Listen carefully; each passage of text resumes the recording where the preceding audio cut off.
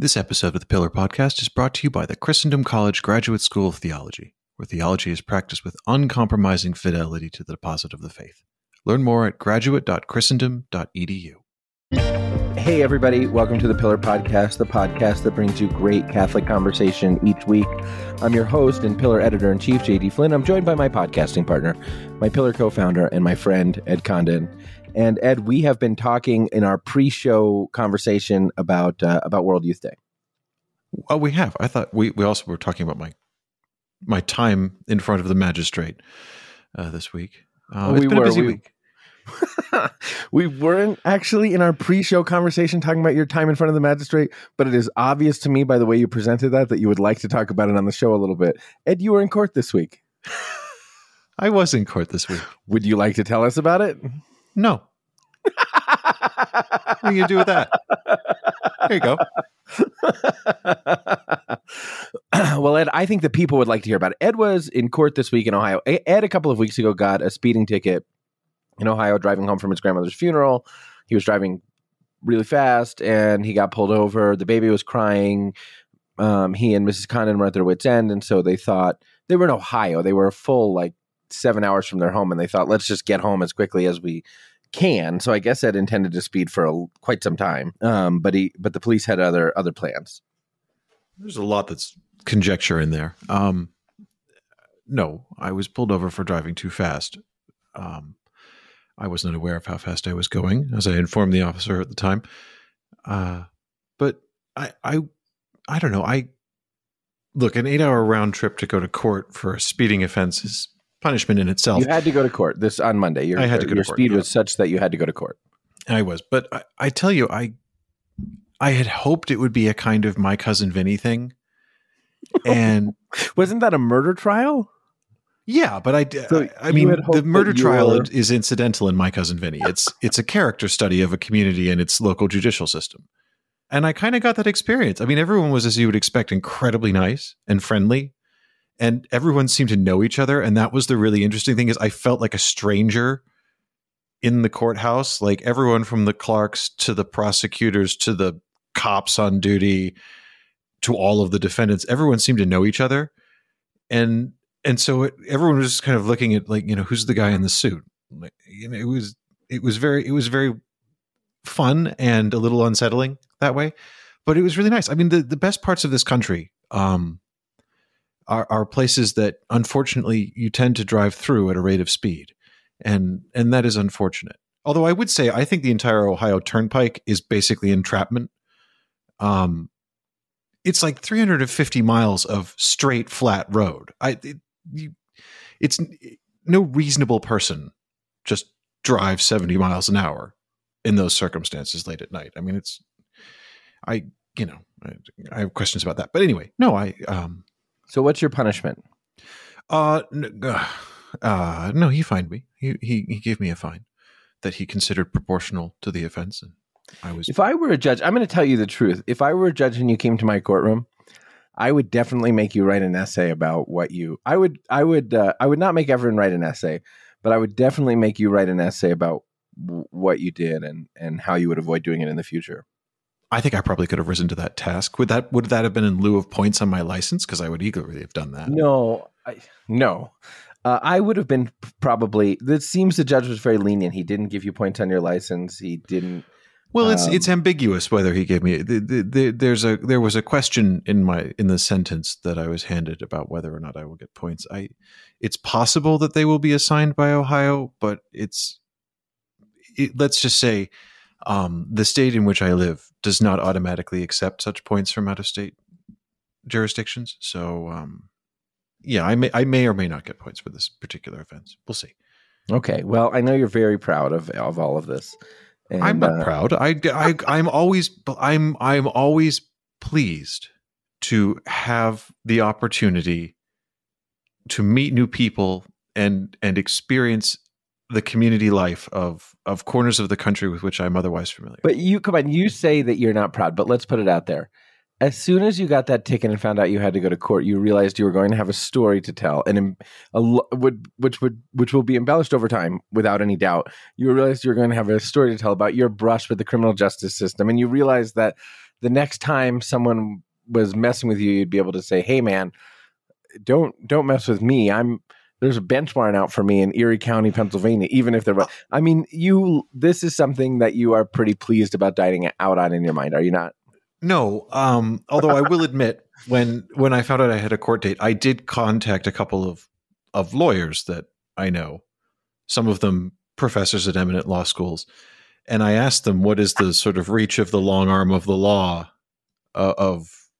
from Milan, Ohio. I was told it's not Milan, Ohio, it's Milan, Ohio. They think you're a weird outsider if you call it Milan. And because I did kind of wonder, like, well, if I just never go back to Ohio, am I fine? Yeah. Like, am I going to get a local cop in another state knocking on my door saying, there's a bench warrant out for you in Ohio? Or can I just go through this and say, hey, I'm wanted in the state of Ohio? That sounded to me kind of cool. But apparently the legal advice I was given was that was probably a bad idea. That would be poor judgment on my part. So. Well, there you go. Okay, now that we're done talking about that, Ed, before we started the show, what we were talking about was World Youth Day, because lots of people right now, are talking about World Youth Day. At least we're hearing from a lot of people who are talking about World Youth Day, which ended on August the 6th with a vigil mass, including 1.5 million people who came to the mass. We'll talk about that in a minute. After World Youth Day, the Pope on the airplane.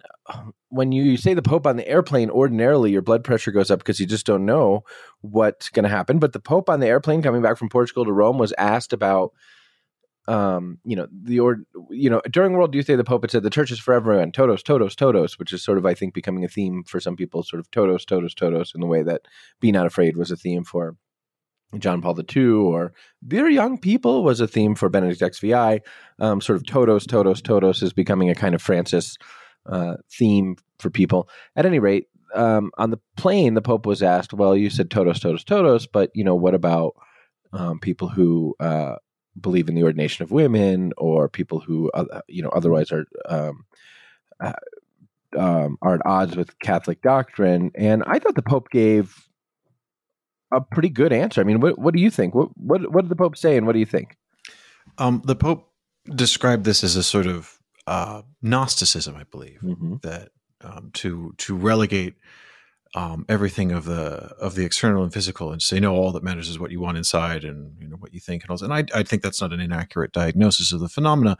And I too thought he gave a pretty good answer. I do find it interesting that this is a sort of constant hermeneutical lens that people try and put on the Pope. He says the church is for everyone, and they say, but if the church is for everyone, that means everyone gets to do whatever they want, right? Everyone has to have. The question was, I just looked it up. The question was, not everyone has the same rights and the opportunities. How do you explain the inconsistency between an open church, todos, todos, todos, and a church not equal for all? And the Pope I can explain that. The inconsistency, or the apparent inconsistency, can be explained by the ignorance of the questioner. Well, that is how you would answer it. But you not being the pontiff, I think it's probably good that the pontiff gave. Pope Francis has a shepherd's heart, so he's not going to say, well, that's a stupid question from a stupid person. But representing a bad faith point of view. Say a little bit more about what he did say, because I did think that his answer was pretty good. I do think his answer is pretty good. No, what he says, he called it a kind of Gnosticism, to say that, to think of the distinctions between men and women, the nature of sacramental orders, the nature of marriage, the nature of gender, all of these things that in secular society are viewed purely through what I think the Pope correctly identifies as a Gnostic lens of, there's all that matters is a sort of hidden knowledge and secret spark of the inner and the spiritual, and to, remove and ignore the realities of our physical incarnation and what the faith has to say about that, and what Christian anthropology says about that. I thought it was a very good answer. And I think he's right.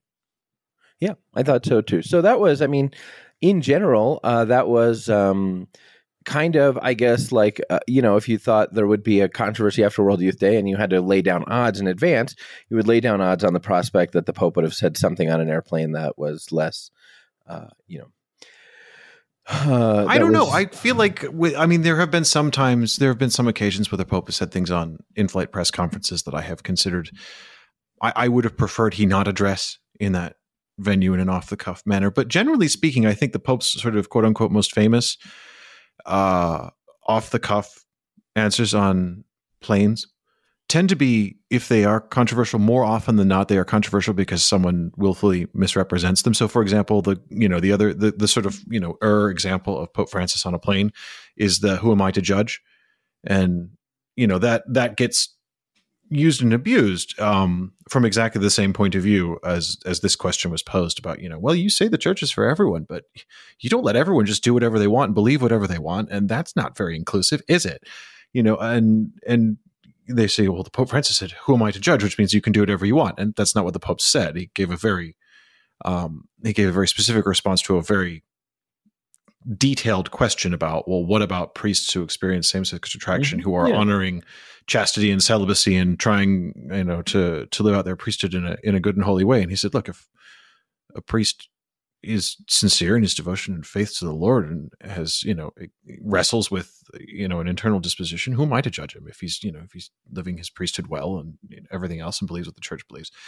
So, I mean, I too tend to, parts of me clench when Pope Francis gives an in-flight press conference, but at the same time, I often find myself in sympathy with what the Pope is trying to says. Say. Yeah. Even, I have sympathy often for what the Pope wants to say. This is a bit of a diversion. We've gone down a rabbit hole, Ed, and JD, every time you start a show, as far as I'm concerned, is a diversion in a rabbit hole, because actually what we agreed we were going to talk about was personal prelatures and changes to canon law. We're going to talk about that in the second half of the show. I thought we talked about that. But it's just like talking to my wife. Just because you have a thought doesn't mean we had a conversation about it. Even when the Pope said the breed like rabbits thing, which was decidedly ill-advised, you do have a certain, which was way back in 2015, you do have a certain sympathy for what he wanted to say, which is that Catholics don't have a moral obligation to have as many children as they possibly can under all circumstances. He was effectively aiming to affirm the licit use of natural family planning. Did he do that well? Did he do that in a manner that was well received? No. Was there a bit of a hermeneutic of suspicion there? I don't know. It was still kind of early. I don't know if people were offended because some people looked to be offended by the Pope, or if that was one of the things which set people up to not expect the right things to be said by the Pope. I mean, it was just terrifically ill-advised and insensitive and not said well. But I don't know if that's the chicken or the egg in a certain way. Yeah. Is that what started it all, in other words? Yeah. When was Who Am I to Judge? Around about that time, I think. I'm getting old, so my memory begins to fail me. That was 2013. So Who Am I to Judge was earlier. So Who Am I to Judge is what set people to anticipate problems when the Pope got on an airplane. Or set people up to say, hey, Francis is going to give a good soundbite that we can frame. Sure. Yeah, one way or another. Exciting That's ways. When people said, okay, this airplane thing is going to be different than Benedict going back to greet the journalist or JP2 going back to greet the journalist. This is going to be, there's going to be I some don't think Pope should talk to journalists is one of my. You don't think Pope should talk to journalists? No, he's a sovereign. You don't, the king doesn't give interviews. The king is the king. I think, and it's because I think so highly of our Holy Father, I think it is beneath his dignity to sully himself with a press pen. He's not a mere prime minister or president.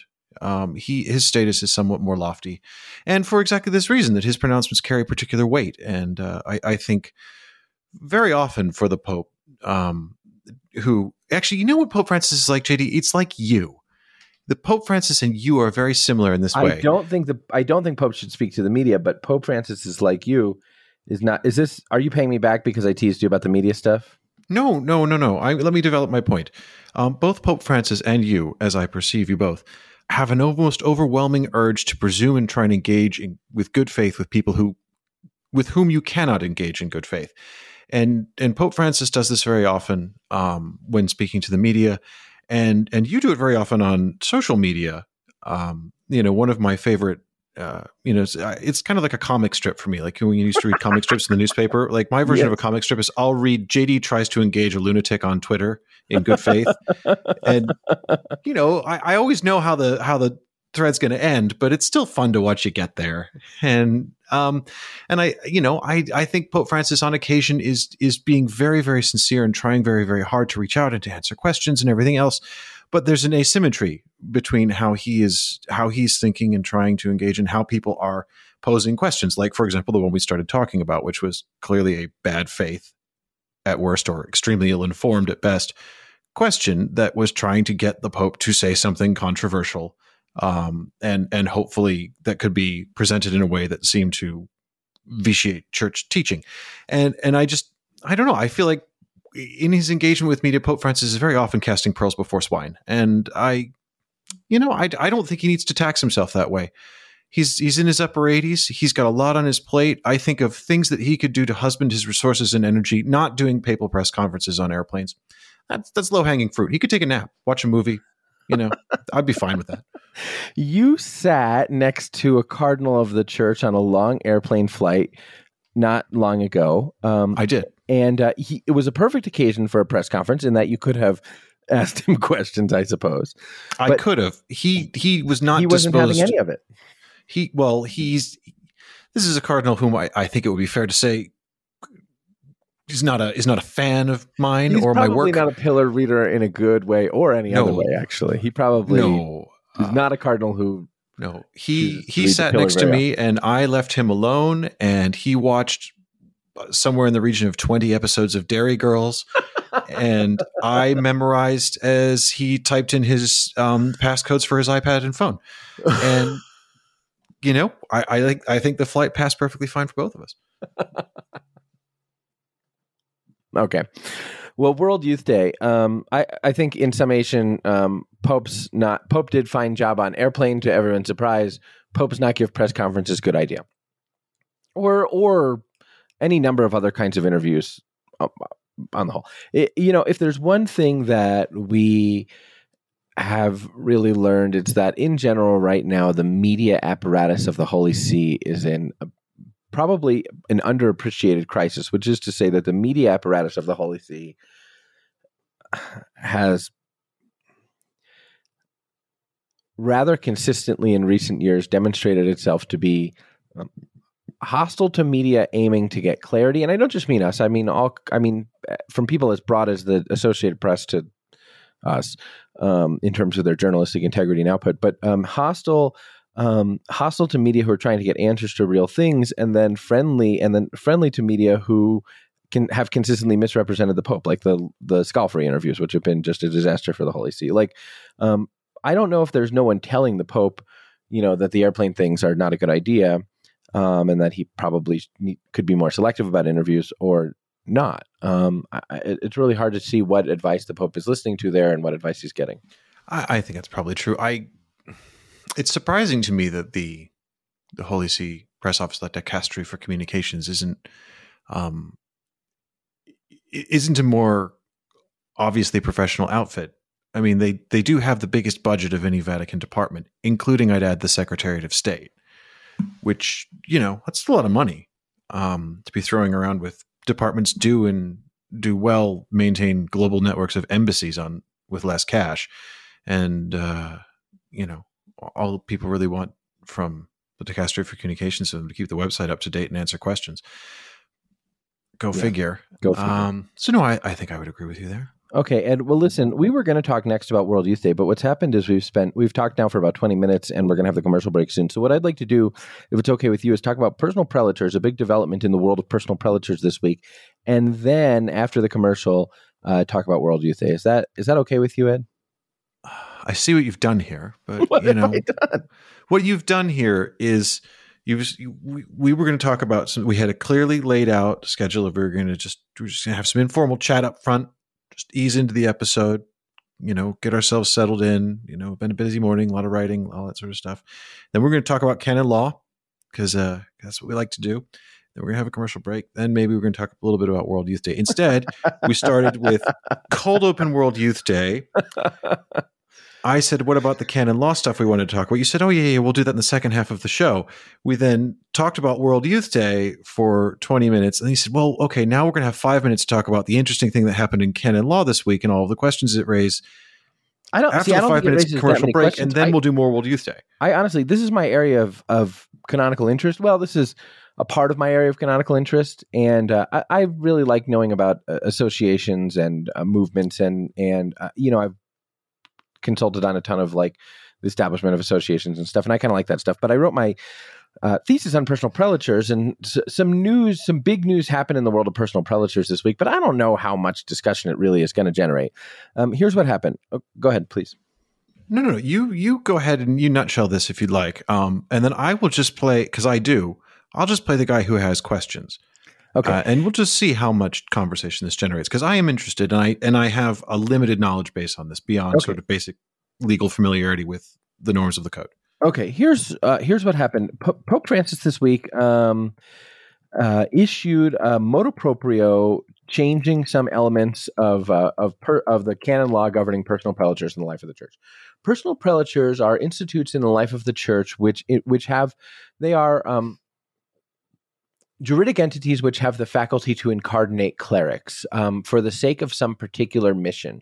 They were first sort of discussed magisterially by the church during the Second Vatican Council in Presbyterorum Ordinis, when the council was talking about the importance of like good distribution of clerics, so that like there wasn't an over concentration of clerics in some parts of the world and a paucity of clerics in other in places with real missionary need. And it said, we need to devise some mechanisms by which we can sort of better distribute clerics in the world and better have secular clerics on a mission. So a secular cleric is basically a diocesan priest, a priest who is incarnated somewhere and doesn't take vows, isn't part of a religious order or anything like that.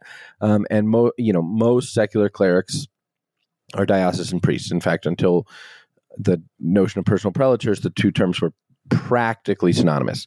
But what the Second Vatican Council said is if we had these prelatures, these organizations, juridic entities of clerics who are incarnated, that is to say, sort of joined to an institution in the church for the sake of mission, not location, we could sort of better distribute priests. And the idea was, what if we had effectively diocesan priests, secular priests, who could be trained for missionary work, evangelization, and effectively the new evangelization, and then missioned out. And there was a model for this. There's something called the Mission de France, which was a seminary in France that was established for effectively the re-evangelization of France. And the desire of the French bishops was to have a cadre of priests who were specially trained for missionary work. They said, look, our parish pastors have enough to do. They're not missionaries, in terms of sort of the re-evangelization of secularizing France. So we need to train like a special shock troop group of priests who can go and be, not have the obligations of a parish, but just be much more close to people and able to sort of go out and be in people's homes and be where they work and accompany them, if you will, back to Mass, back into the sacraments, where their pastors would pick them back up, and it would be kind of a handoff. And so the seminary was established called the Mission de France, which was meant to train French priests for the evangelization of French people. The question is, what do you do with them? If you incarnate them in their dioceses, then there's a risk that their diocesan bishop will say, yeah, that's cool. I'm so glad you went to the Mission de France. And yeah, I want you to do missionary work, but I need you to be the pastor of 3 parishes, or I need you to work in the chancery or whatever. Like, just if they went and sort of were absorbed back into their own diocesan presbyterates, the plan for these guys, the bishops knew they didn't even trust themselves. They knew the plan for these guys would be that they would use them for other stuff. So they said to the Holy See, what if you let us create a legal fiction, a territorial prelature, a territory, which a small ecclesiastical circumscription, which is headed by a prelate, which has the faculty to incarnate, but the territory will be the grounds of the seminary. So, let us create effectively a diocese of half a square mile or a square mile or something like that can incarnate. The territorial prelature will incarnate all these guys. Anybody who lives in the territory will take care of them sacramentally, but then the prelate will be able to send them out for missionary work because the needs of the territorial prelature are not that much. So the territorial prelature of the Mission de France was established, and it did the work that I described to you, and then eventually the Mission de France priests started doing sort of missionary work as well. And it still exists, although I don't think there are very many of them now. I think there's like a handful of them who are incarnated there, because the idea is kind of gradually dissipated. But that idea got people talking. I said, okay, what we've done here is create a legal fiction. We've created a territory nullius, a territory of none. This is not a real people place. So what if we just create the same idea? An ecclesiastical circumscription with no territory, where a prelate, which is to say, a priest or bishop endowed with authority, can has the faculty to incarnate priests into his ecclesiastical reality for the sake of some evangelical project or missionary project. So that you have secular diocesan priests, not members of religious order, who are not beholden to some other place but can be missioned. The Second Vatican Council endorses this idea. It makes its way into the Code of Canon Law. But right before it makes its way into the Code of Canon Law, Opus Dei, the Spanish ecclesial movement, says, hey, we think personal prelature would be a good structure for us. Now, the reason for that is very complicated because Opus Dei, Ed, is mostly about what? What if I said I don't know? The sanctification of the laity. Oh, okay. Opus Dei is mostly about the sanctification of the laity in the world. Okay. It perceives itself and presents itself as mostly it's about the sanctification of the quotidian reality, right? Yes. Mm-hmm. And laity becoming saints in that context, right? So it perceives itself as a sort of lay thing, which has clerics for the sake of formation of the laity who adhere to its spirituality. Now, I just said to you that the personal prelature was an institution for clerics and that Opus Dei is effectively perceives itself as an institution for laity. So there seems to be a tension there.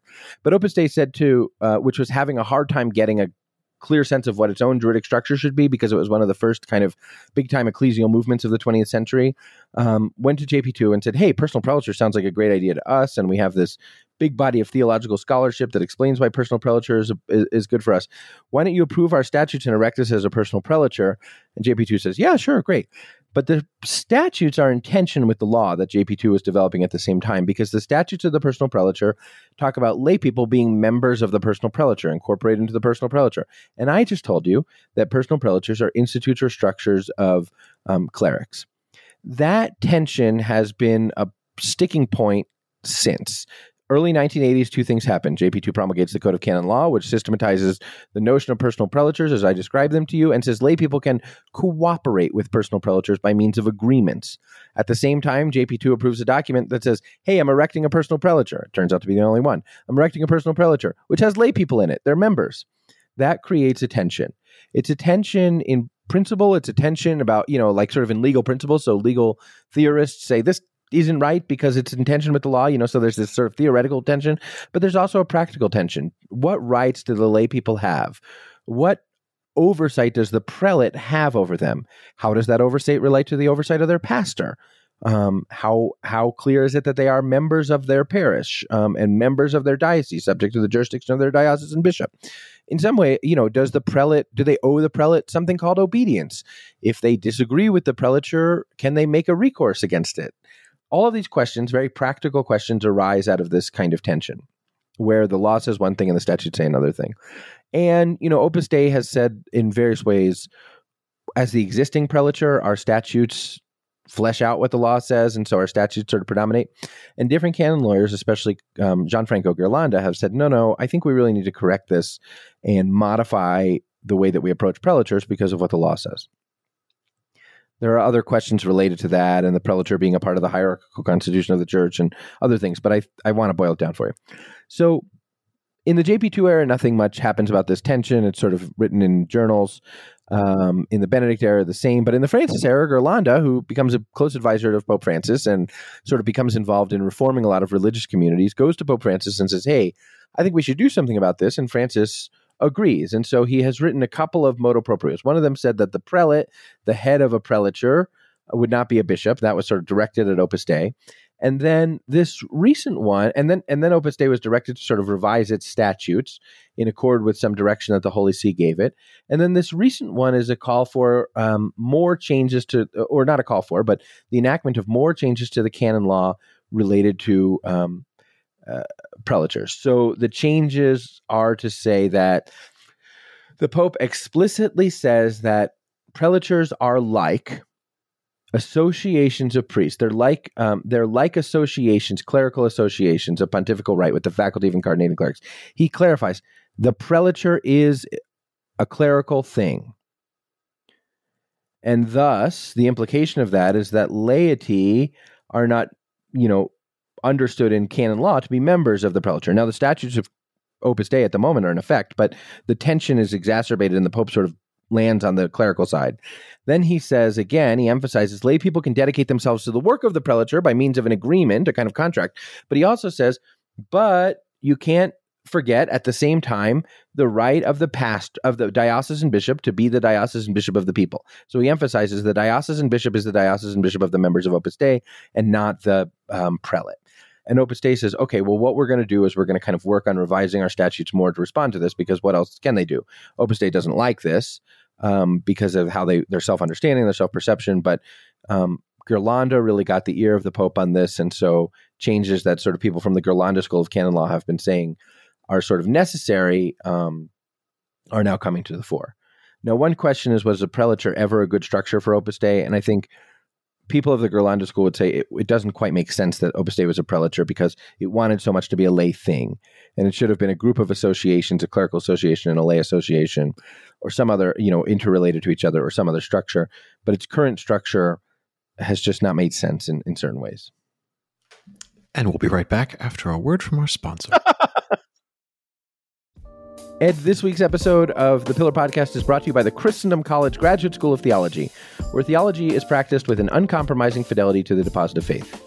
That's right. What sets Christendom Graduate School of Theology apart is that the program and the curriculum take a particular approach to the teaching that they embody. The logic of the curriculum is structured around the creed, guided by the magisterium's directives on theological formation, grounded in the writings of the church's greatest and most famous minds, especially the church fathers and Thomas Aquinas. And also the best of the church's more recent thinkers. Christendom is sort of engaging the current and the church's tradition. And Christendom students, the goal is not just intellectual knowledge, but to transform Christendom students into living vessels of the church's tradition, equipped to hand on to others what they have received. A transformation of heart and mind that this education entails is necessarily broad and deep. It integrates not only the appropriation of substantive content, but also the cultivation of the habits of mind that enable students to think deeply and dialectically, to explain and to analyze and to defend the faith. That's right. There's an emphasis on personal immersion with primary sources, that this isn't just about you're reading something in a book. This is about you are living it. You're living the study. And I really like that. The entire approach to the study of theology should very much be a work of your whole life, of your whole self, that it isn't a question of it's an intellectual pursuit. You have to engage with it spiritually. You have to engage with it reflectively. I like all of it. And so this fall, they're offering courses on things like apologetics, patristics, and sacred scripture. But you can also take an advanced course on a particular topic like sexual and biomedical ethics, or explore questions like ectopic pregnancies and the debates around end-of-life issues around church teaching. Yeah, that's right. All courses are taught live in hybrid fashion. You can show up in person on Christendom's scenic Shenandoah Valley campus in Virginia, or you can study online. There's synchronous instruction, live interactive instruction, and asynchronous pre-recorded schedule when it's convenient to you. Participation is available for students taking the course online. Apply for a master's degree today, or just take a single course for personal enrichment. Christendom says, and I think this is right, you can't give what you don't have. If you teach or hand on the faith in any way, or desire to do so, seek the formation that Christendom Graduate School offers. You can check all of that out at graduate.christendom.edu.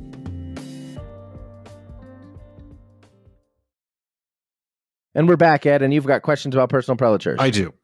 First of all, thank you for that very, very helpful timeline through everything. But I just want to clarify a few things and concretize this whole conversation for me and for, I suspect, many of our listeners. And I also suspect for some of our listeners who will perhaps have some skin in the game, some affiliation. If they're Opus Dei members, they may disagree. Obviously, people have strong opinions about all this. You can disagree and have strong opinions and still have questions all at the same time. And so that is the spot between the ears of our listening audience I wish to scratch. Now, okay. First of all, is there any point in talking about personal prelatures per se? Because there's only one personal prelature, right?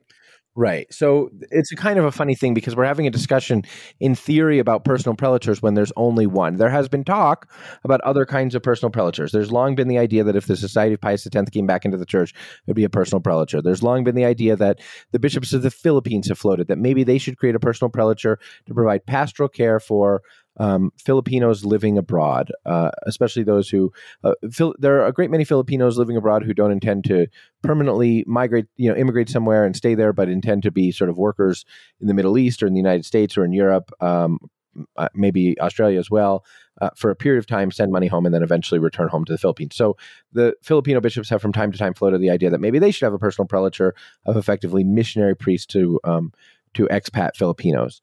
There have been a few other ideas, but yeah, there's just the one. And so there's this fiction of talking about personal prelatures, qua personal prelatures, when Opus Dei is the one. Right. So when we're talking about personal prelatures, we're talking about Opus Dei, because these changes to canon law do not seem to me to be made with the intention of shaping future, not yet in existence, personal prelatures that may or may not be a glint in the eye of a bishop's conference somewhere. That these changes to the universal code appear relatively targeted at Opus Dei, and reasonably so, because they're the only ones that the law applies to right now. Is that fair to say?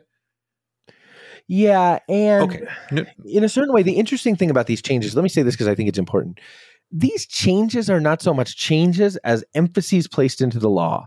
The big change is what the Pope already did, which is to say the prelate will not be a bishop for Opus Dei.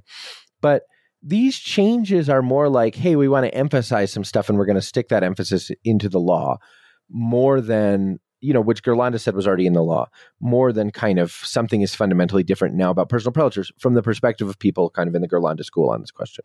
Okay. Now, as I've understood it, and I think this is one of the takeaways I got from your presentation of the sort of skeleton of the timeline and issues here, is that Opus Dei has always perceived itself as being primarily a work of and for and by the laity. Is that fair? For and much of it by. I mean, there's a clerical part, and a priest of Opus Dei is not sort of diminishing his priesthood or anti-clerical. No, but the majority like that, of people who would consider themselves of Opus Dei are is sort lay. of saying its work is the sanctification of the laity and the sanctification of the world through the laity, and that, of course, is the work of the laity. Yeah. Okay, fine. But basic question, yes or no? The majority of the quote-unquote members of Opus Dei are lay?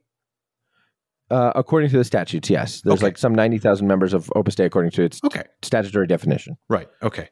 And so it is the nature of this majority's quote-unquote membership of Opus Dei that has been the subject of sort of reinterpretation, different feelings, different hopes and ambitions, and different lived realities. Is that fair to say? Yes. Okay. And I mean, I've read the changes to the code, and it was very clear. And they likened very explicitly, the language of the code now likens personal prelatures to clerical associations of pontifical right, which is effectively a strengthening of the prelature of the canonical and Vatican II definition of a prelature as a clerical institution. Okay. Quick question: can clerical associations of pontifical right incardinate clerics? The Pope affirms clerical associations of pontifical right with the faculty of incarnation. So such a thing exists? Well, yes, and the Pope says that's analogous to a personal prelature. So if there's a thing that there are lots of, and then there's another thing that there's only one of, why have a personal prelature at all? Indeed. Second question, because you're making the eyes, and so if I let you start answering now, I'll have forgotten what my next question is by the time you finish. Next question. It seems to me that, at least as I've understood it, there are different strata of quote unquote lay membership of Opus Dei. There's numeraries, there's supernumeraries, and supernumeraries, cooperators. Yeah. And they all have different sort of levels of obligation and degrees of affiliation. And in some cases, I think I'm right in saying this, numeraries have common life. They live in Opus Dei centers and stuff? Often live in Opus Dei centers. Not necessarily, but numeraries often live in Opus Dei centers. Although common life would be a bit not in the numeraries do not live at the evangelical councils in the sense of a religious. No, they don't live at the evangelicals. Much more akin to living in something like a secular institute. They don't cede the administration of their goods. I can't remember if members of secular institutes cede the administration. No, but I think they do. I mean, part of it, at least as I was reading it, is that a significant proportion of their personal income is given over to. They turn it over, but that's different. I mean, there's a categoric difference between turning over a lot of your money to Opus Dei and ceding the administration of your goods. And I think conceded there is a difference, but I'm saying conceded. It is an important legal distinction, but I'm saying there is what appears to me to be a kind of common life in that you're living together in the same place, in the same building. Most of the time, but not by necessity. Not by necessity. Well, okay. They make some sort of promise of chastity? ? They make some promises, and numeraries are celibate. Numeraries are celibate. They make some promises. Unmarried. What are the other kind of promises they make? I honestly, Ed, I'm not trying to put you on the spot. I'm asking. No. But it's a funny thing because I could pull up the statutes, but my thesis is about the history of the notion of personal prelatures. So I'm not an expert on Opus Dei, qua Opus Dei, except to say the places where it seems to me that Opus Dei, from my perspective, doesn't really fit into the animal called personal prelature. Okay, so this is my question. Is it seems to me that there are competing lived realities or impressions of what Opus Dei is. On the one hand, the thinking of Ghirlanda and the Holy See seems to be, well, you walk, quack, fly, and swim like the duck that is called Clerical Association of Pontifical Right. And the experience of many of the lay members seems to be that, no, this really feels and is lived more like a society of apostolic life. I think Yolanda's point is, hey, because you were erected as a personal prelature, you need to walk, quack, and act like a personal prelature unless you want to be something else. Okay, so that's my real question here is, if at the heart of all of this, at least as I've understood it, and again, I'm not claiming perfect knowledge of this by any stretch of the imagination. I'm going on impressions I've got talking to people who I know who are affiliated with Opus Dei and everything. But if the sense is like, no, we don't like the way that this frames us because we are members, properly speaking. This is, our role as lay people in Opus Dei is essentially. Why not just agree and say, look, this category of personal prelature doesn't really fit what we are. And like, there's no shame in that. It's, to say that, this thing was erected as a new kind of thing when it was created, an entirely new legal category, and the experience of, 60 years now, more or less? 70? Yeah, there's since 1928, so longer than that, almost 100 years. But Opus Dei has built up a lot of scholarship to suggest that the prelature is a good fit for it, with which I don't feel. Every time I talk about Opus Dei, as opposed to talking about prelatures, every time I talk about Opus Dei, I get a lot of email from people from Opus Dei, and I don't feel qualified to sort of summarize the arguments for why Opus Dei feels that the prelature is definitively the right structure. Right, but are all the people who argue for that Santa Croce grads? Yes, it's a Santa Croce and Navarra, which are two schools of canon law that have sort of built up this idea. It's a Santa Croce and Navarra kind of approach, but it's rooted in this idea that they have a sort of legal realism, which is to say that law, which is kind of what you're getting at. They would say, well, we know what the prelature is because of the way that the prelature lives. And they would say that my approach, or this approach that I'm expressing, which is to say the law describes a prelature as X, and therefore if you're going to be a prelature, you should be X, is a kind of positivism or something like that. They would see the prelature, the notion of the prelature, as a kind of charismatic development of the Second Vatican Council instead of principally a juridic development of the Second Vatican Council. Now, if all of that seems a bit esoteric, I tend to agree. And I don't think it's esoteric, but I do think it's slightly incoherent to say that a legal category is a charism of the council. Personal prelatures are a juridical innovation following the council, meant to capture and give some sort of support and legal grounding and underpinning to charisms, which all of these movements that follow the council and were around the time of the council are for sure. Those are charismatic in the stricter sense movements. I think in real fruits of the council and everything. But the Holy Spirit doesn't inspire a juridic reality. Like the church creates a juridic reality. I'm going to say it again. I'm reticent to criticize Opus Dei's position because I'm not sufficiently summarizing it. That I would say I sometimes think that the sort of Santa Croce theology of the prelature has not always made sense to me. But for sake of my inbox and to be fair to them, and I apologize actually to podcast listeners to this, because had I realized you were going to ask me about that, I honestly would have done a half an hour's worth of reading on the Opus Dei sort of theology, juridic theology, so to speak, or something like that. Well, that's okay. We're only going to talk about it for another 15 minutes, so you're doing great.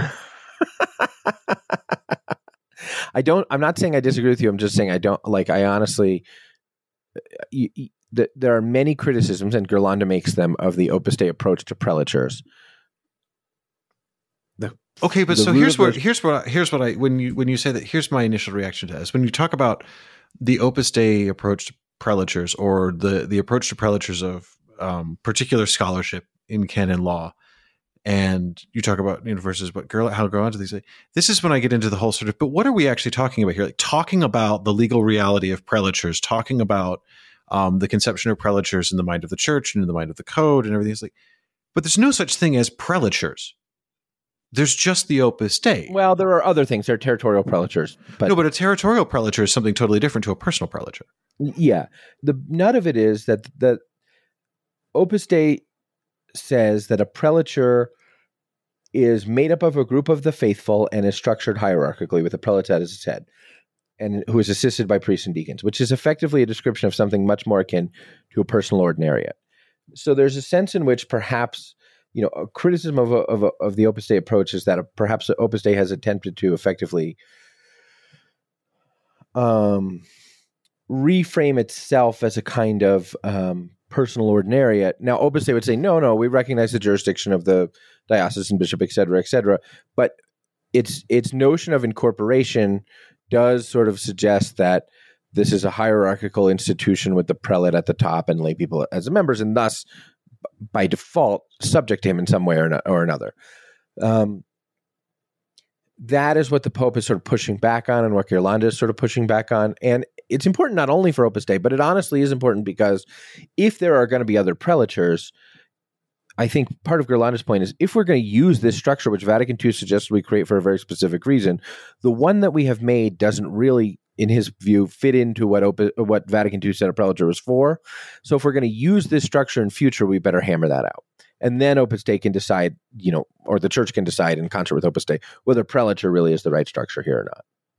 But there has not been, very honestly, a great deal of attention paid to this ambiguity or tension in the life, in the life of Opus Dei relative to the law until now. And so during the course of that time, Opus Dei has spent a lot of time sort of saying a prelature is a group of laity and clerics, and the church just hasn't sort of said, well.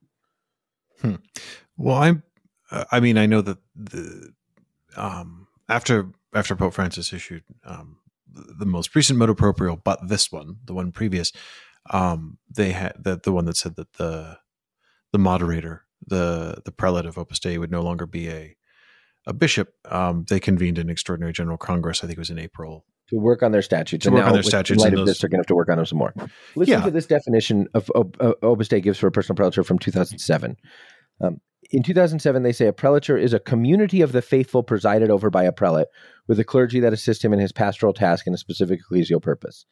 Does that sound to you? Let me now read you the legal description, and then I'll say why Ghirlanda is kind of... What you just read to me sounds like a personal ordinariate. Personal ordinariate, right? But that mission part. So Opus Dei would say the difference is that an ordinariate or something like that is just living in this world, whereas a prelature is this hierarchically constituted community with some apostolic mission.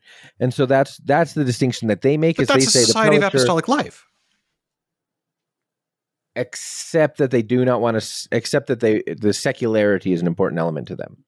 So again, you can see how there's sort of like... But what's the purpose of secularity if you have a separate governing and reporting line outside of the diocesan bishop? What does secularity mean for clergy? Spiritual notion of secularity, of being in the world for their members, that their members are not, they would say consecrated life is a kind of separation from the world, whereas what we're talking about is a spirituality, which is a kind of plunging in. And therefore we're disinclined, but we think that we have this particular apostolic purpose, and therefore we are, in a certain way, based on that 2007 description, much more akin to a hierarchically constituted ecclesial reality governed by a prelate with an apostolic purpose. But let me read that to you relative to Canon 294. After a conference of bishops have been consulted, the Apostolic See can erect personal prelatures, which consist of presbyters and deacons of the secular clergy to promote a suitable distribution of presbyters or to accomplish particular pastoral or missionary works for various regions or different social groups. So Canon 294, personal prelatures consist of presbyters and deacons for a particular purpose or for distribution of priests.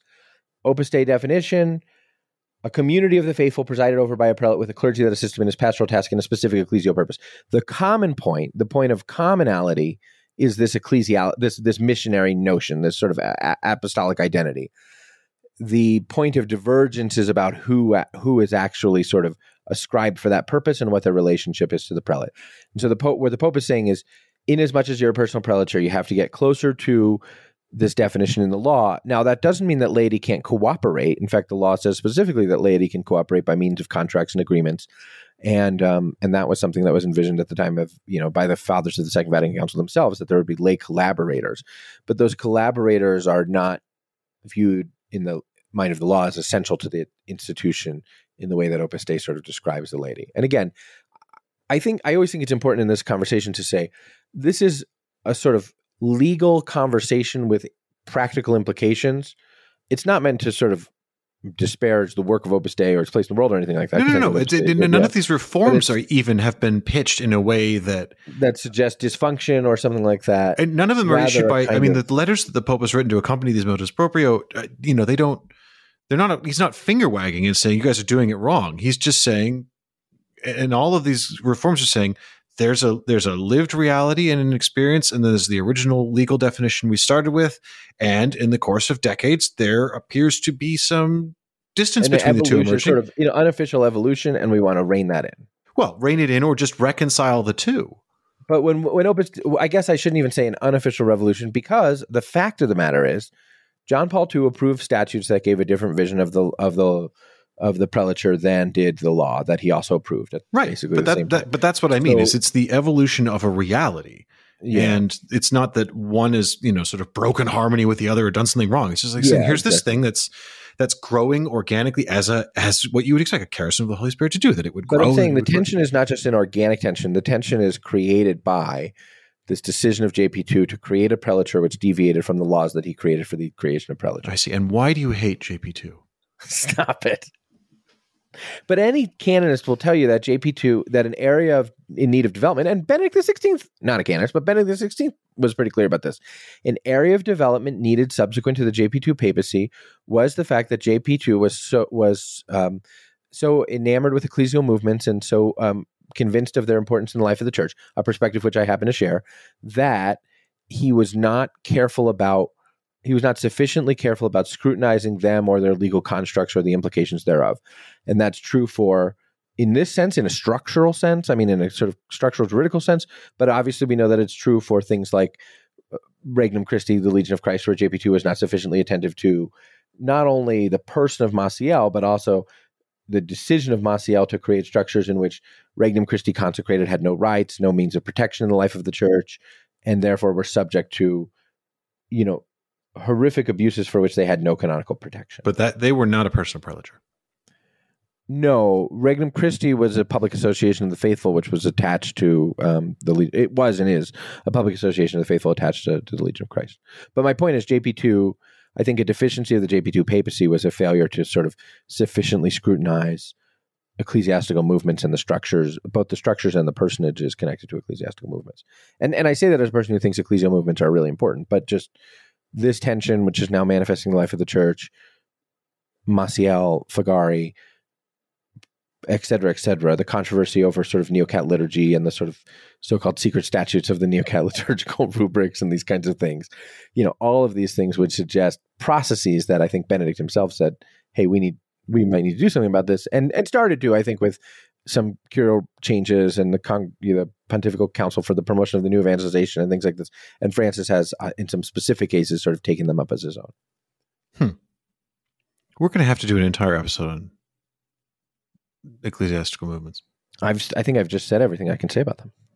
No, you mentioned a lot of stuff that I haven't heard before, so I'm curious. I have questions. The secret statutes of the Neo-Cat liturgy? Yeah, I wasn't aware that there were secret statutes. I thought statutes by the nature were public. In fact, I've got statutes of several ecclesiastical movements on my shelf behind me. You ask Neo-Cats about their liturgical rubrics, and they say they were approved by the Holy See. Then you say, could I see the decree? And what do they say? I don't know. What rubrics are we talking about? Ask for that? I don't know what rubrics we're talking about. The Neo-Catechumenal Way in its liturgy has some deviations from the Roman Missal. It was it's my understanding. I can go back to the law. I'll check this one later on because you've piqued my curiosity. It was my understanding. I've never been able to get a hold of the decree. Have you? It was my understanding there isn't a separate decree, that there's just the statutes outline it. That's the answer I've always got. The statutes outline the liturgical innovation? Yeah. Oh, okay. Which are minor and very, very curtailed. Yeah, sure. All I'm saying is I think there's some there's some uncertainty there, and there are people who would certainly ask. Well, I will edify your curiosity as I will my own because you've piqued it now. So I'll look into that later. Okay, fair enough. Well, Ed, there's been a lot of talk about World Youth Day and the liturgies of World Youth Day. And a lot of that talk has to do with two things. One, pictures that were floating on the internet of a kind of an IKEA bowl that was used for Saboria. We did some reporting on that, and what we found out was very interesting. People said, this is why World Youth Day is bad. This is a liturgical abuse. I think, the church does dictate that Saboria and other Eucharistic vessels should be made of precious metals, and bowl from IKEA is not that. But what we learned is that mass, those ciboria, those IKEA ciboria that have been floating around on the internet, were actually not from a World Youth Day official liturgy. They were from a liturgy of the Spanish Bishops' Conference, and the Spanish Bishops' Conference, that is their regular youth apostolate ciboria. So whatever that conversation from is, IKEA? Yeah, there were IKEA labels on the bottom. Oh, IKEA barcodes, UPC codes. Interesting. Yeah.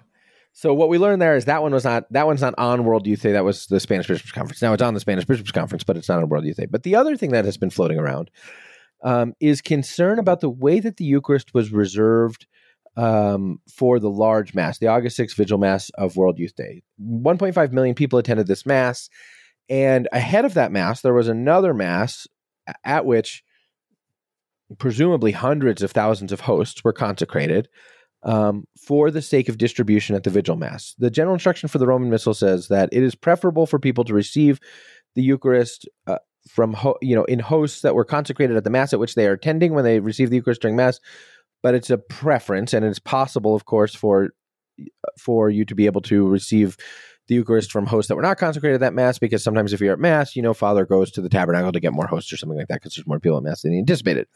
However, in this case, hundreds of thousands of hosts were consecrated, and they were stored. World Youth Day Vigil Mass, people go before and camp out at this large field and stay out overnight, and then the Mass happens in the morning. These hosts were stored in ciboria, metal ciboria with lids, but those metal ciboria with lids were placed in gray kind of Tupperware boxes, and then those were put in tents and the instruction was that some ciboria should be put on a table with candles so that people could come and pray, but they weren't really set up to be chapels. They were effectively tabernacles. The Lord was tabernacling among his people, so to speak.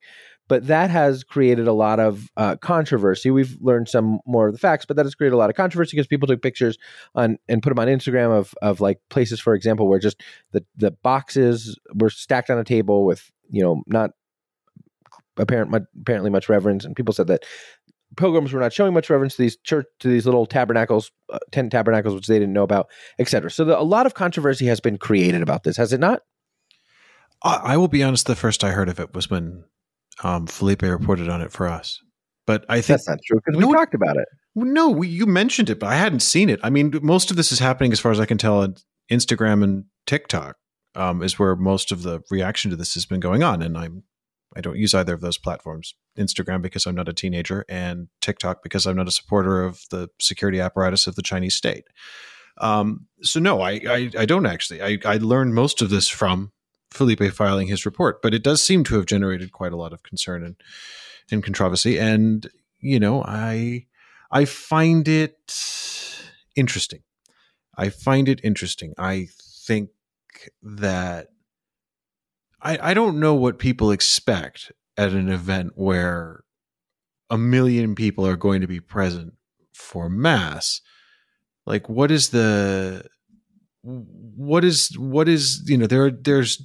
seems to be unrealistic to expect that there is going to be sort of permanent chapels of adoration or, gold tabernacles brought in for, the housing of pre-consecrated hosts for a Mass for that many people. So there's going to be some, it's going to be roughing it. That's what World Youth Day is. That's part of the experience. And I mean, I think if there are tents and there are people there who are in adoration, it's there for people to adore while it's being reserved prior to distribution.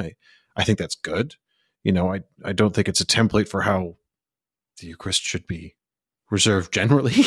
But, on the other hand, it's like, well, there's a lot about the conditions of a, multi-week or week-long pilgrimage to a place like World Youth Day, or to an event like World Youth Day, I should say, that, I don't think represents how we normally do things. But, well, there are people who are saying that what they expect is Eucharistic reverence, and they feel like this was not an expression of Eucharistic reverence because it certainly, the liturgical law is specific about how the Eucharist is to be reserved in a fixed tabernacle, and this certainly isn't that. Although but you can't have fixed tabernacles for a temporary event. That doesn't make any sense.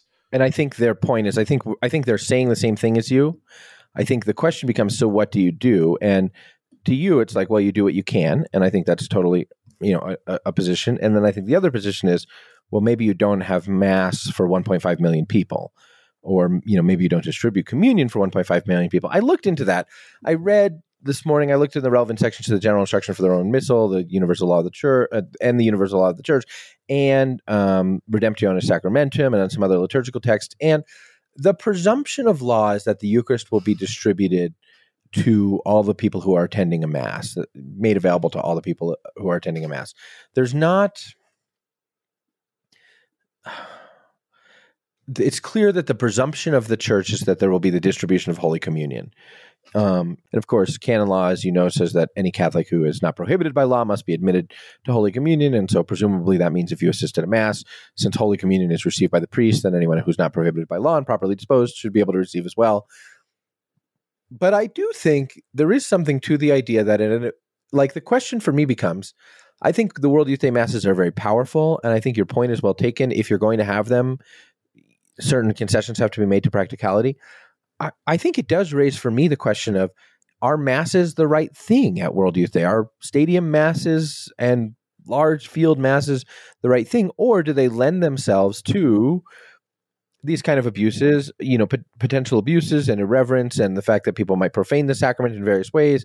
And therefore, would it be better at large Catholic gatherings to pray, for example, the Liturgy of the Hours together than, with smaller groups having Mass, than to have these large 1.5 million person Masses where, very honestly, if you're 1.5 million people back, the question becomes how and your participation in the Mass is entirely mediated by a screen and you're half a mile away.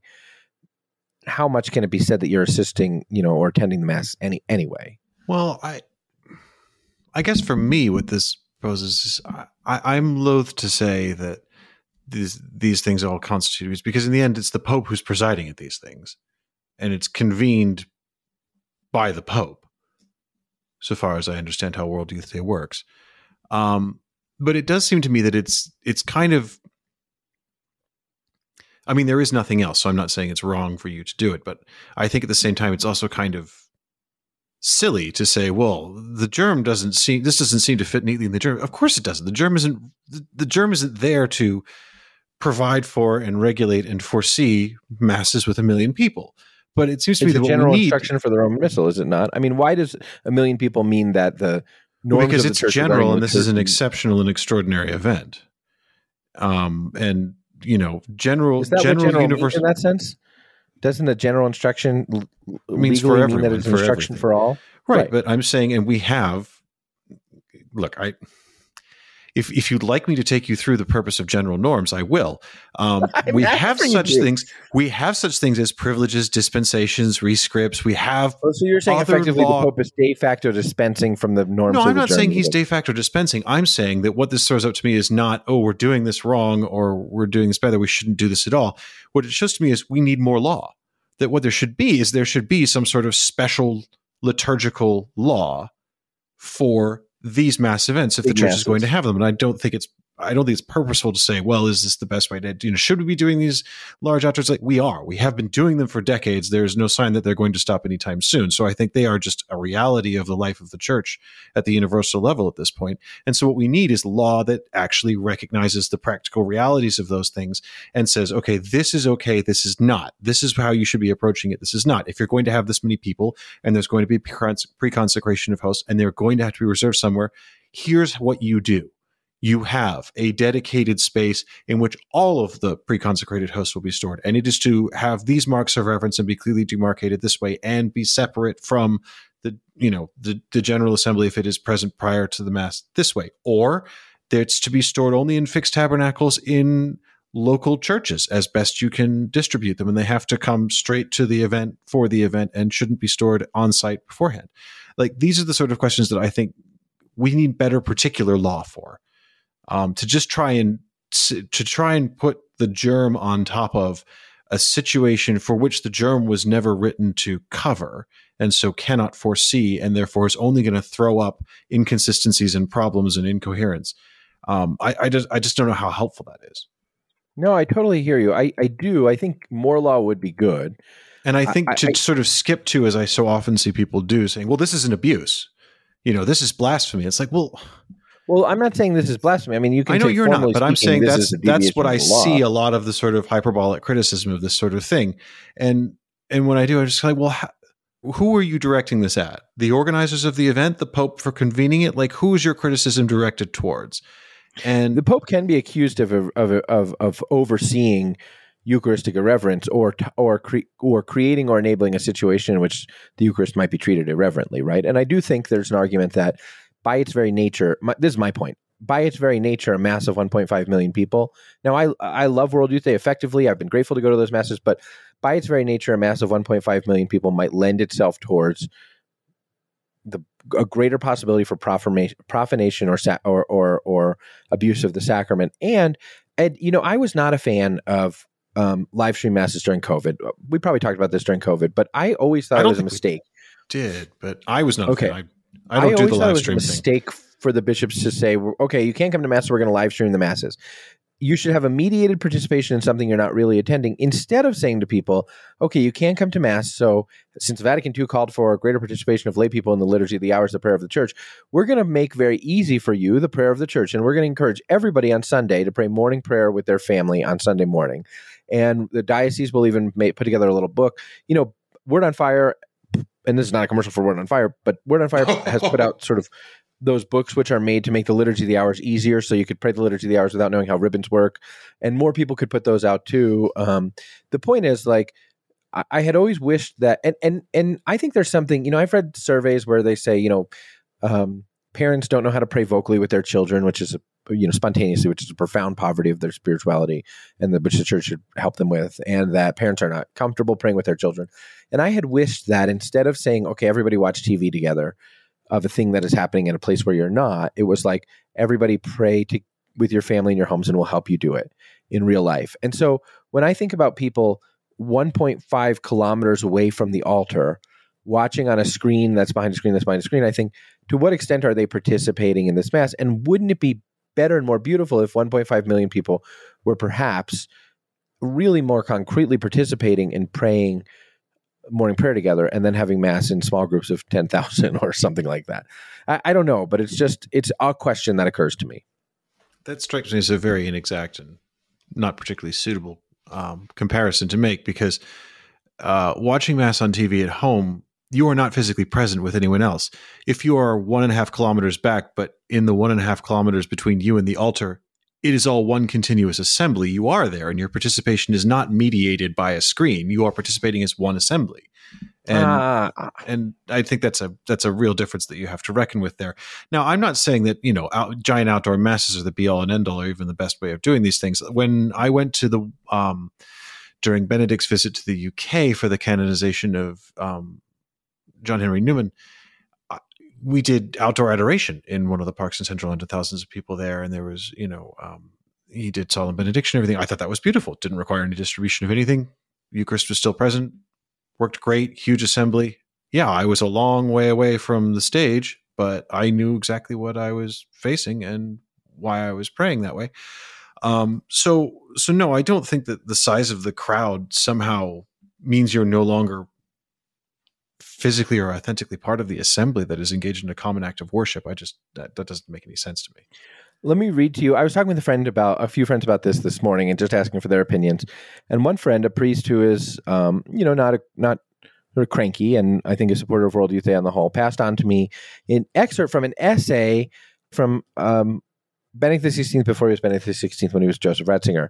He's talking about the fact that frequent communion, although a good, has also led possibly, the fact that at the time of the Second Vatican Council, the Church encouraged people to receive the Eucharist more often, that before that people would probably receive the Eucharist most places less often. He says, for example, not receiving communion he's talking about Good Friday, he says not receiving communion on one of the most holy days of the Church's year, which was celebrated with no Mass, was a particularly profound way of sharing in the Passion of the Lord. And then he says, he uses that as an analogy. He says, I think that as a Eucharistic fast of this kind, if it were deliberate and experienced as a deprivation, could even today be properly significant on certain occasions that would have to be carefully considered, such as days of penitence. He's talking about the fact that, now you can receive communion on Good Friday, without Mass, but you didn't used to receive communion on Good Friday. He says, or also perhaps, especially He says, and why not, for instance, on Good Friday once more, not receive the Eucharist on Good Friday? Then he says, or also, perhaps especially, at great public masses, when there are so many people that a dignified distribution of the sacrament is often not possible, so that by not receiving the sacrament, people could truly show more reverence and love than by doing so in a way that contradicts the sublime nature of this event. Again, Ratzinger suggests, Ratzinger suggests that a Eucharistic fast could be at a great public mass when there are so many, could be beautiful, a kind of solidarity with the passion of the Lord at a great public mass when there are so many people that a dignified distribution of the sacrament is not possible. So that by not receiving the sacrament, people could truly show more reverence and love than by doing so in a way that contradicts the sublime nature of this event. I'm not saying people should, mass protest the reception of Holy Communion at events, but I am saying I don't think we should sort of just hand wave the reality that at a 1.5 million person mass, the likelihood of Eucharistic profanation becomes more concrete. And your point is, well, we should do what we can to regulate that, but there's a good in the 1.5 million person mass. No, I'm saying there's a reality in the 1.5. No, I'm saying there's a reality. I have no objection to that quote from Ratzinger. In fact, I would entirely agree with it. And it has been my conduct on World Youth Days that I have attended. But I would note that Joseph Ratzinger grew up to be Pope Benedict XVI and didn't make that the reality of World Youth Days. So this is my point is, well, it's no fun to be the man. Well, yeah, actually, if you could sum up the entire Benedict XVI papacy in one sentence, that would be fun to be the man. That's right. It's no fun to be the man. I quit.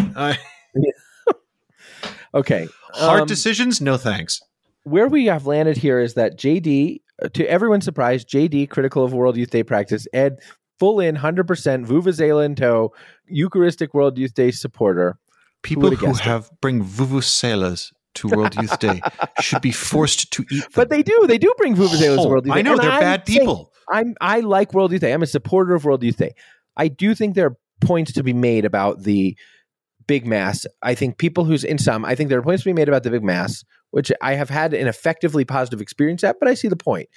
I think, you can have the big mass. It does not seem to me that liturgical law envisions that you would have the big mass and not distribute the Eucharist to anybody. Therefore, it seems to me that if you have the big mass, you have to figure out the distribution of Holy Communion. And it would seem to me that may just present a lot of problems that have to be looked at very concretely. Your point is, yeah, we look at them by law, and I think that's fair. But I think it's fair to at least ask, is the big mass the right thing? Or are there other means of big spiritual, devotional solidarity? My point is not that it's better to ask one or the other. I'm saying that the things you're proposing, it is apt to ask. I'm saying those have all been asked and answered over and over and over again. And they're answered by the fact that they keep doing it. Discussion in Rome, like at the Pontifical Council for the New Evangelization or whatever it's called now, should we have the big mass? Or do you think it's just sort of the thing that we always do? Well, I don't think that you get Joseph Ratzinger saying that, becoming Benedict XVI, and making zero changes without that conversation. What, you think he just got there and just forgot what he thought about the whole thing? No, I don't think so. I think he got there and they said, Your Holiness, it's time for you to go to Cologne and we have the big mass. And he said, okay, okay, I'll do the big mass. Because what is one thing that defined the Benedict papacy? Among many things, many of which are good, a profound admiration for and deference to the leadership decisions of John Paul II. Apart from Summorum, which is a deviation from that, generally speaking, Benedict's approach was, especially in the early years, was to defer to his good friend and a hero of the church, who is a hero of the church. But I don't think Benedict, immediately after his election, would have been in a position. Also, everything had been planned, blah, blah, blah. He was elected in April and then he went to World Youth Day in July. I don't think he would have been in a position to say, maybe we talk about this, very honestly. And then by then he'd done it, so I'm not so sure. Okay. My point is we keep having these, and the popes, plural, show no signs of stopping them and seem to keep having them. So I think rather than questioning whether we should do something different, because we're clearly not, we should think about how we do this better. Fair enough. I agree. It doesn't show signs of stopping. Well, good talk. Yes. Don't speed. I don't know what you're talking about. You don't... Okay. Well, fair enough. Ed, this week's episode of the Pillar Podcast has been brought to you by the Christendom College Graduate School of Theology, where theology is practiced with uncompromising fidelity to the deposit of faith. You can learn more at graduate.christendom.edu. And before we go, first of all, thank you to the Christendom College Graduate School of Theology. Before we go, Ed, you made fun of me yesterday. I often make fun of you. What for? To do something that you were skeptical of. I went to a friend's house, a listener of the show, who has a pickleball court to play pickleball. And you sort of said, oh, are you going down to going to move down to Florida and have a brand shake after that, et cetera, et cetera. But Ed, I have to tell you, pickleball is where it's at. Like, how many sports can you get a decent cardio workout with an iced glass of tequila in your hand and bond with your wife all at the same time? I can't. All I'm saying, Ed, I can't think of any. Look, I was not making fun of the fact that pickleball is a thing, or even that it's called pickleball, which I would argue you're asking for it. But it was more that J.D. Flynn, blue collar hero, champion of the working man, was putting on his white New Balance and his all white outfit, probably adjusting that nice little golf visor you wear when you do this sort of thing, and going off to play the sport of the suburban middle class. I just, I understand, but I got to tell you, really fun. And again, tequila, cardio workout, the wife, good friends. Pickleball is where it's at, my friend. The Pillar Podcast is a production of Pillar Media and Ed and JD Production. I'm your host and Pillar Editor-in-Chief, JD Flynn, joined by my podcasting partner, Pillar co-founder, Ed Condon. Our executive producer is the great Kate Oliveira. We'll be back next week.